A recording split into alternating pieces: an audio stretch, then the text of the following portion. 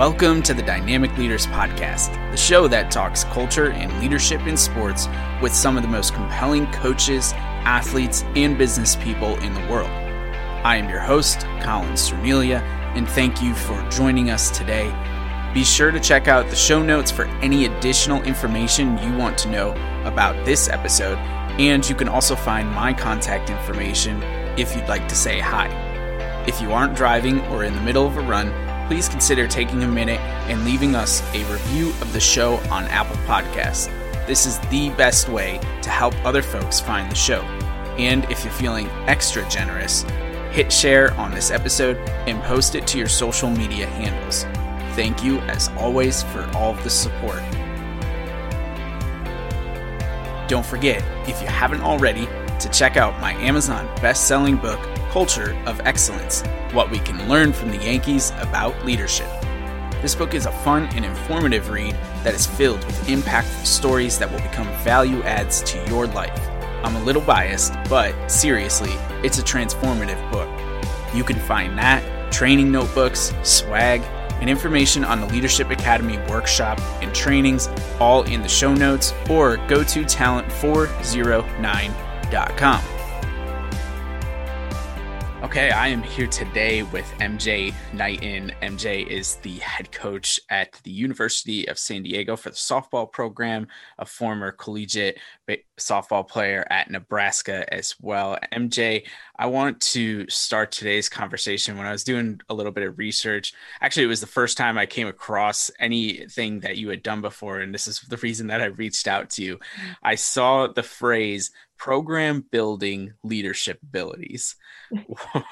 That just stood out to me more than anything else that I have here in my research. I was like, whoa, program building leadership abilities. This woman must be something special. Can we talk a little bit about where that phrase came from, why people decided to, for lack of a better word, label you as that?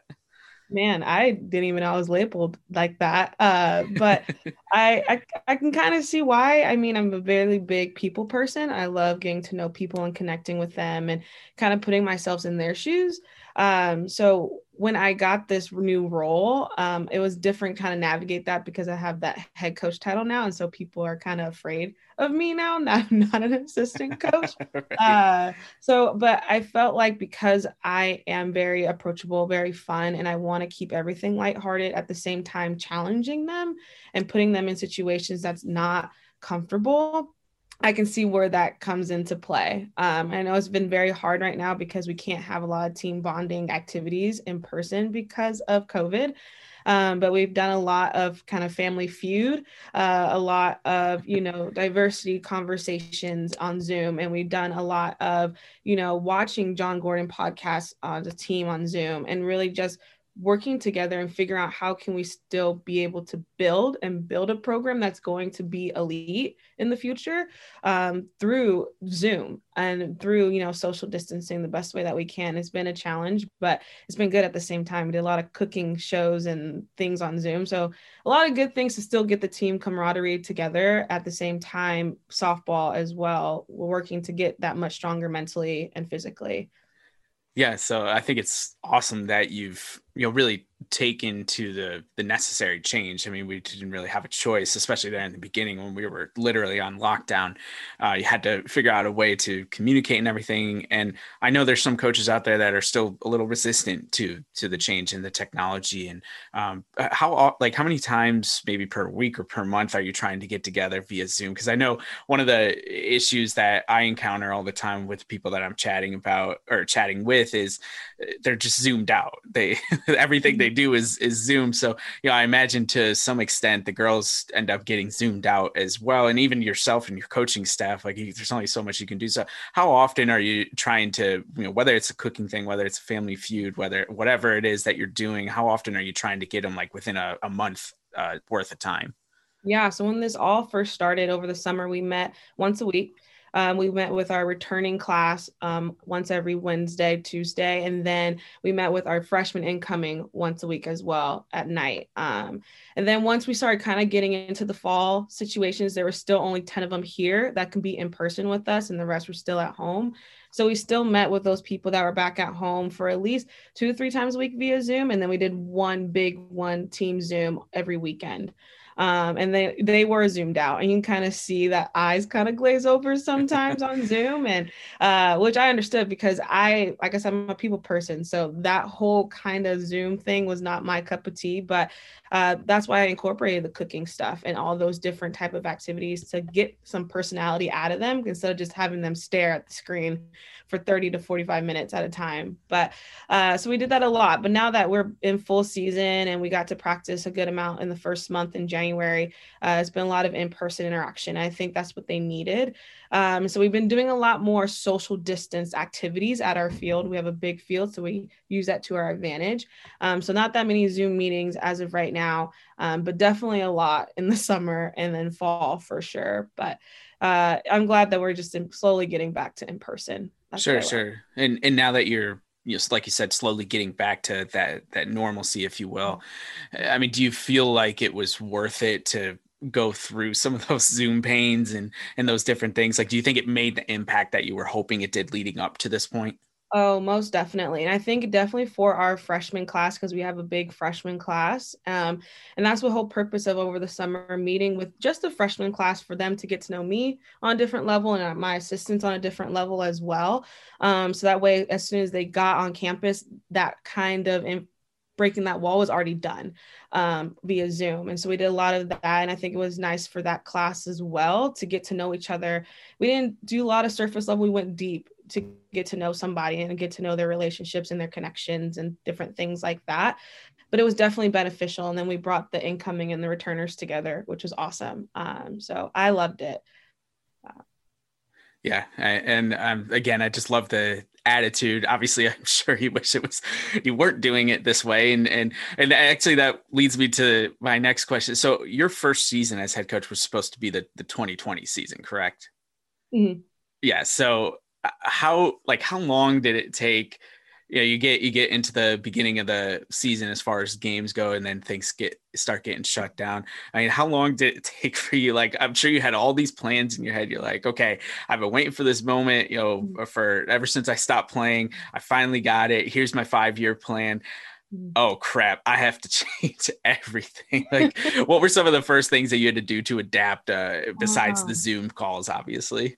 I think my first thing was just honestly organization. In all honesty, organizing my life, organizing what's going on, because it was kind of like at a standstill. It felt like I just felt like I was stuck. So I was trying to organize and get myself back in that mindset of, okay, like there's something forward, there's something to look forward to, because it just felt like, I don't know, everything got kind of swept under our feet, and like we had no idea how to adapt to that. And I think for me, it was just organizing and putting myself back in that place of like, something's coming at the end of this tunnel, whatever that may look like or whatever that may seem.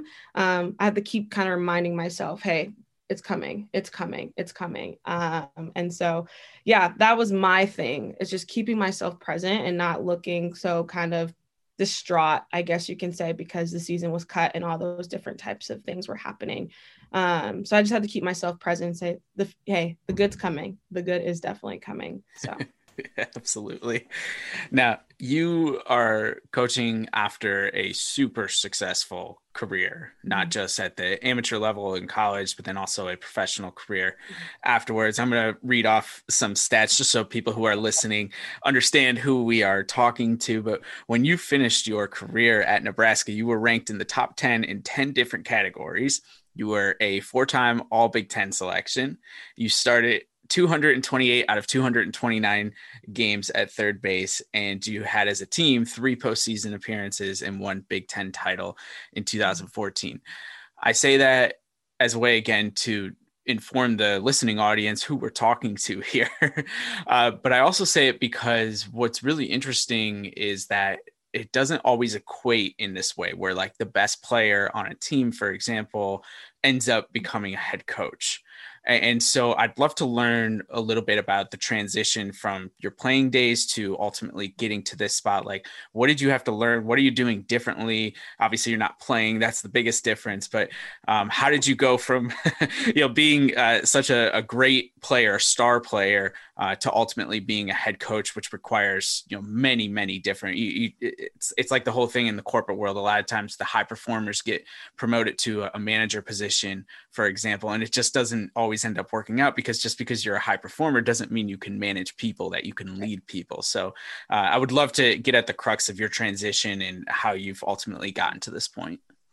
Yeah, honestly, I'm gonna be honest with you. I didn't see myself coaching my first 2, 3 years in college. I wanted to become a news producer or a sports anchor, whatever that looked like. I wanted to be behind or in front of the camera. So that coaching was never in my mindset. And I think Coach Ravel did a great job of planting that seed, because she did see those different type of capabilities and abilities that I had as a coach. I think mostly is too because I'm very personable. Like I said, I want to know somebody. I want to understand where they're coming from. And I think what's so nice is that because I'm personal and I know exactly what the girls are going through right now, not exactly in this moment, because I'd never gone through a COVID shortened season or anything like that, but I know they're going through when it comes to weights, when it comes to practice classes, all those different types of things. But at the same time, it's like I hold people accountable. I take care of the little things. I love taking care of the little things, and they matter. And I hold a high expectation for myself when I was a player and even now as a coach. And I think that's what kind of helped me into this role, because I see potential in people and it's me holding them accountable. And I was like that as a player. I never was really called the leader or the captain until my senior year, but I think because I just did things by example, I just led in that type of way that I really didn't need that title. And it's kind of that same way right now, is that Coach Revel told me this, it's just a title change. It's really nothing. You still have to lead by example. You still have to be a sponge and learn. And I think that's the one thing that helped me throughout my whole career. And now coming to this point in my coaching career, of being a sponge and learning and absorbing all these different things and being self-aware, because, we all don't arrive. We all want to get to that promised land and arrive, but we never really truly arrive. Yeah. Even as a person, you never do. So it's constantly putting that unnecessary pressure on myself, is that, hey, I never arrived. There's always something that I'm striving for. So that's kind of helped in this transition. And I think that's what's nice of, like, yeah, I was a good player, but, I can still be a great coach as well, because I understand and I know how we can get to that point and, keep growing as a program and as a coach and as a person. So. Yeah, and I love a lot of those reminders, especially that even if you think you've arrived, you've probably, you haven't. Like you said, you just haven't. Like there's always more that you can be doing and growing and learning. Just such a great reminder. I'm curious, have you encountered now, whether it was when you were an assistant or as a head coach, just knowing what your playing career was like, have you ever encountered a player who was a little starstruck by your accomplishments, and because of the fact that you are holding them to this high standard that you want them, like I imagine like a scenario where someone who just thinks that they need to be you, right? They need to perform like you, like that's the high standard that you're setting. But I know that's not the case. So have you ever dealt with that with any of the players that you've had to coach? I don't know, honestly. I've never seen it or I've never encountered it yet, probably in their minds. Because I'm a third baseman. So I'm constantly always in our third baseman's ear, because I just love that position. Yeah. And I don't want them to play it exactly how I played, but I want them to have that mentality of just like a vacuum. Hey, you're just taking everything that's in your way. So sometimes I can see them just kind of looking at me, and I don't think they're really absorbing what I'm saying. I think they're just staring at me and like, oh my gosh, I'm learning from, a third baseman or whatever that may look like. But I think over time, and now that it kind of broken that wall of like, hey, I'm your coach now, regardless of what my resume may have looked like, we're doing this together. And I think now they're like, okay, I'm here. Let's do this. What do I need to learn? What I need to do? And I know definitely with my sister, Shay, they definitely were very starstruck when she got here. So they definitely were more bigger eyes, but now they're slowly going like, hey, that's my coach and we're good. So definitely once that wall was broken down, we gotten somewhere, which is good. Yeah, just bringing the human side to everything that just breaks that wall down. Like you said, I love it. Now, take me back a little bit. When did you realize that you had it, like that you could play obviously well enough in high school to get recruited by big time collegiate programs? Like, was there a moment that you remember where you're like, wow, I could take this pretty far if I work hard enough?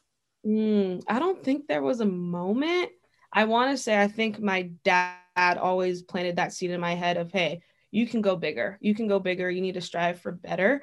He never let us settle. Never let us settle. I think that's the reason why my sister and I are at that point in our heads the way we are, because we could never take a day off. Never take a day off. Even when we did, he was still having us take 50 dry swings in the mirror. And so I think by having that constant motivation and constant kind of bird in our ear a little bit helped us get to that point, helped me especially get to where I needed to be as a player. So there really wasn't a defining moment. I think there's just my dad, my person, just kind of kept keeping me in the loop and keeping me up to date. Like, hey, like I said, you haven't arrived. And he constantly told us that. And that's the beauty about parents. They tell it like it is. But I think that was very nice for him. So it was a defining person that kind of planted that seed for me. Sorry to interrupt, but I want to help you get fit. Christine here from Sweat with Sods. Being at home has a lot of people in a rut with their workouts, but you don't have to be. My HIIT at home workouts require no equipment and can be done in 30 minutes or less. And if HIIT isn't for you, I also design custom programs that can be done virtually, in person, or a combination of both. I put my years of experience teaching classes and personal training into all of my programs. I've worked with lots of people and helped them achieve very different goals. So what are you waiting for? Head to sweatwithsods.com today. And don't forget that as a listener to this podcast, you can get a discount with code DYNAMIC at checkout. Can't wait to hear from you. And now, back to the show. Now I'm curious, you've talked a lot already about high performance, about having maybe higher expectations than most people. Then you say, never take a day off. How, like, have you as a person avoided burnout in your career? And how do you relay that again to your players to make sure that they don't burn out trying to accomplish everything that you're hoping that they do? Yeah, man. Oh, man. The burnout, it's real. And I did experience it one part in my senior year, only because we weren't having the, season that we anticipated on having. And I know I wasn't performing the way I anticipated before the season started. So there's definitely that burnout. But I think it's constantly reminding that you're playing for something bigger than yourself. You're doing it for something bigger than yourself. Whether that is learning experiences throughout the whole thing to help you navigate life, or whether it's just in that moment of something that you're struggling with, or whatever that may look like. I think it's just constant reminding that you're more than just MJ, the softball player. You're more than just whoever, the second baseman. You're more than that, because yes, softball had played a big role in your life from the moment you touched the bat at probably 5 years old to now when you're 20 something years old. But it's only just a stepping stone to where you're trying to go as a person. And it's constantly reminding that, hey, I'm playing for something bigger, and I'm more than just a softball player. There's something more in me. And this is just learning tools for me to be the person I want to be once I cross the stage with my diploma in my hand. So I get it. The burnout is real, and it's easy to talk about that now that I'm kind of getting myself removed from the game as a player. But it's just learning that and constantly telling yourself that over and over again, and reassuring yourself that, hey, I'm good. I'm good. The burnout, I feel it coming, but how can I combat that? What can I say to myself? What can I do? Do I go to a sports psych? Whatever that may look like. I think that's what's hard about being an athlete. We forget that there are different resources available. We think that we have to just get it done right then and there. And, hey, I'll figure this out on my own, but there's so many resources available to us. And knowing that if you do reach that point, don't be afraid to go say, hey, I'm feeling this right now. And I did that my senior year, and it helped me tremendously to finish strong the way I wanted to. So it's constantly reminding yourself, hey, I'm bigger than this. Something's bigger for me coming. Hey, I'm good. And then there's resources out there to help me get through it. Yeah, I love that perspective. I'm not going to add anything to it because it was really, really great. I do want to talk a little bit about So more of the research that I was doing prior to this conversation, and a few phrases popped up when I was doing research. And again, I would just love to get your thoughts and your feedback on these phrases. The first is let's start with A+ work ethic. And again, we've talked about high performance a lot, but A+ work ethic, what does that phrase mean to you? Man, what that means to me is constantly getting one step ahead of the game. It's constantly taking step forward. And I know, like right now, when everything was very fluid with scheduling games and figuring everything out, what the season may look like, I was like, there's still something that needs to be done. So I took one step ahead and did a whole COVID protocol for our, complex in our stadium for different teams. So that way, we're constantly working and kind of working with our facilities and different things like that. It's like, hey, I still have stuff to do. Let me get one step ahead of that. So that way, if someone asks me for it, I already have it in hand and I don't have to hesitate and tell them, let me get back to you. No, I already have it. And it's constantly just being that head of the game like that. And I think that's what the beauty about what softball has done for me, because you constantly have to think one step ahead of different plays. Like, hey, runner at 1, hey, this, okay, but if this play doesn't happen, I'm gonna go 3. Is constantly thinking that ahead. And I think by me having that already ingrained in my head and that work ethic on top of it, hey, I'm ready to go. And I think, yes, I'm still learning this job and this avenue, but it's constantly saying, okay, there's something that needs to be done. I feel like I have nothing, but there's something. So I'm constantly always telling myself that day in and day out, because, hey, something needs to be done in this moment. Yeah, I love the thinking and the visualizing. It takes me back to my baseball playing days and how between every pitch you're thinking about, okay, how many outs are there? How many base runners? What's the score? What happens if the ball gets hit here? And then so you're thinking about all that, but you also need to know, like, okay, if the ball gets hit to the right fielder and they don't field it cleanly and it goes by them, where do I have to rotate on the field and everything? It's like You literally have to. It's almost like defensive driving in some ways, where you have to be ready for all those different ways. So I think that's really cool. All right, let's move to the next phrase. It is, this one's a little bit longer. So take some time maybe to elaborate a little bit longer on this one too. It is a deep trust. Somebody said that they have a deep trust in you, in that you have a deep trust, in the daily process and what it takes to become a champion. And I thought, obviously process and champion really stand out to me, but that whole phrase, deep trust and daily process of what it takes to become a champion. What does that phrase mean to you? Man, yeah, it's enjoying the ride and enjoying the process and trusting what you're doing and trusting those around you that are doing it with you. That's what I think of, because yes, I want to be a champion right now in this very moment, because I have that mentality of a championship mentality. But I know for us as a program at USD, as a program, to get to that point, we're going to have to trust the trials and tribulations along the way. We're going to have to trust that that speed bump was placed there for a reason. We're going to have to trust that, and then grow from it and learn from it. So I love that, because I constantly tell myself, enjoy the ride, because this game can beat you down. And I know in our first couple games, we had 2 losses, and I was constantly telling myself, where do I go next? And wanting to find that next thing. But then I had to stop and say, trust it, trust the process, trust that it's going to get to where you want to be. Don't feel like you have to be something that you're not to get to that point. It's just, they trusted you for a reason. They wanted you the head coach for a reason, and just going along with that. Yes, you may have to change a couple things in practice, but don't change who you are. Trust who you are and what you can bring to this program to get to that championship conference or championship mentality or whatever that looks like. But it's just trusting that. Trust is that. I love that word, trust, man. It's everything in what you do. But that's what I kind of think of when I hear that statement. And that was very powerful, actually. Got me really thinking. Well, we are 2 peas in a pod with trust. When I wrote my book, Culture of Excellence, that was by far like the best part to write about, was the whole trust section. And I also love how when you're talking about the process, you're saying, okay, you right now, today, in this moment, you have championship aspirations, but whether or not you have championship aspirations, you literally cannot win the championship today in this moment. So what I'd love to segue into, I just thought of this question when you were talking about that, is the carrot of winning a championship can be a really powerful motivator, right? And you won a Big Ten championship during your college days. That's not a national championship, obviously, but still a really great accomplishment from a team perspective.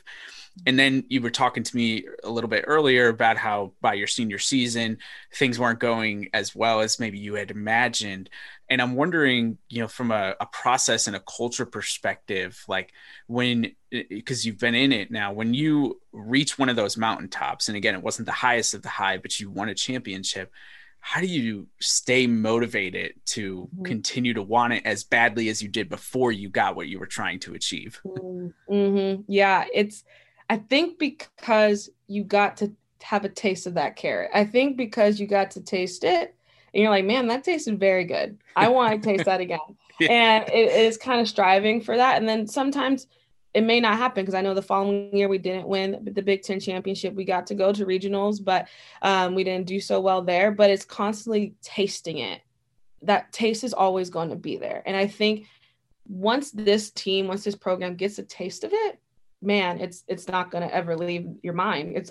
You want that. It's like your favorite candy. Like, exactly what your favorite candy tastes like. Yeah. And I want that every single time. And so it's just remembering that. I think that's all I got to say about that. It's constantly like, hey, I want that pizza. Let me take a bite because I wanted it. Oh, I love it. That is so good. All right. So I have a few questions left before we let you go off to practice today. MJ, you are the first Black female head coach of any program at USD Athletics. And with that, you are, let's start there. Just knowing that you are in some ways groundbreaking for that university. How does that make you feel? What do you feel when you hear that statement? Man, I smile every time because I can't believe it myself. And I think it holds a lot. And I try to, be that person that people are looking for me to be, especially with that whole title along with it. But sometimes I find myself having that kind of overpower me a little bit and make me into something that I'm not. And I have to constantly remind myself, yes, this is groundbreaking. Yes, this is, very pivotal time right now, but don't let this deter you from what you're trying to do for yourself, for the team, for others around you. And I know who I am, and it's constantly reminding myself, be who you are. You don't have to be this stellar, coach and all these things. This is your, you're still in the beginning of your coaching career as a head coach. So don't try to be all these things in a short amount of time. It's just, hey, being you were hired for a reason, and everything's going to just be there where the chips may fall where they may. And the title it's great, but it's just a title. And I have to keep constantly reminding myself, because I want to be so many things with that title. But I know if I do, I'm not going to be the most authentic self for me, my coaching staff, and for the team especially. So I love the title and love all that it brings, but I have to keep myself, hey, don't overanalyze the title, because it's so easy to do that. It's just staying with what I can do and being who I am. Yeah, absolutely. And with all of that, you are also the youngest active softball head coach at the Division I level. And I'm not going to ask you how you feel about that. I'm sure there's a lot of similar feelings, but what I am curious about is just knowing that you're less removed from the game than many of your peers. Do you think that plays to your advantage, whether it's recruiting, relatability with, just knowing that, you've gone through it, whereas, someone who maybe has been coaching for 30 years, that's a long time, or even 10 years these days feels like an eternity. So do you feel like it's helped you in some way, being one of the youngest in this case, but just being so much closer in age to the girls than maybe some of your peers are? Yeah, definitely. I definitely agree, because there's times where the girls came up to me, not even about softball related things, sometimes about their boyfriends or their whatever, if they need just someone to talk to or listen to.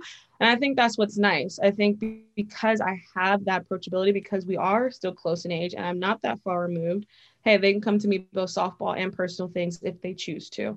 And then when it comes to the recruiting side, definitely has been very impactful. I remember I've had like over 100 of over an hour phone conversations with recruits because I understand the travel ball aspect. I know how demanding it is. And I know how it is when they see their friend get, committed somewhere and they're still kind of filling things out and things like that. So I understand. And connecting with them, I think has been very positive. And I think by me understanding who they are and what they can bring and what they're going through in this moment has been very kind of powerful for me. Because age I think it's good. Age is good being that close to them, because they can come to me for anything and they're not afraid to say anything. They're choosing the words very wisely because, hey, I'm still the head coach and right. Hey, but they do a very good job. Like, hey coach, like, I just want to let you know. And they're just awesome. Very awesome. And the age has been helpful in that regard. Sure. I mean, what seems like just a great situation, everything that we've talked about today. And then you throw on top of that the beautiful San Diego weather. I mean, who wouldn't want to be a part of your program, right? Right. Exactly. Come on over. Oh man. Well, if I could go back in time and, change things about me, I guess, and everything, I would love to be a part of your program. Cause I think the things that I really do. I think the things that you're doing are great. And I think you're going to definitely make an impact here in the future as well. So I just appreciate so much you taking the time today, MJ, to talk to us. And we certainly wish you the best. Hope, fingers crossed, no COVID interruptions, and we get through the season, but certainly wish you the best. And thank you again for taking time to come on the show today. Thank you. I appreciate it. I really do.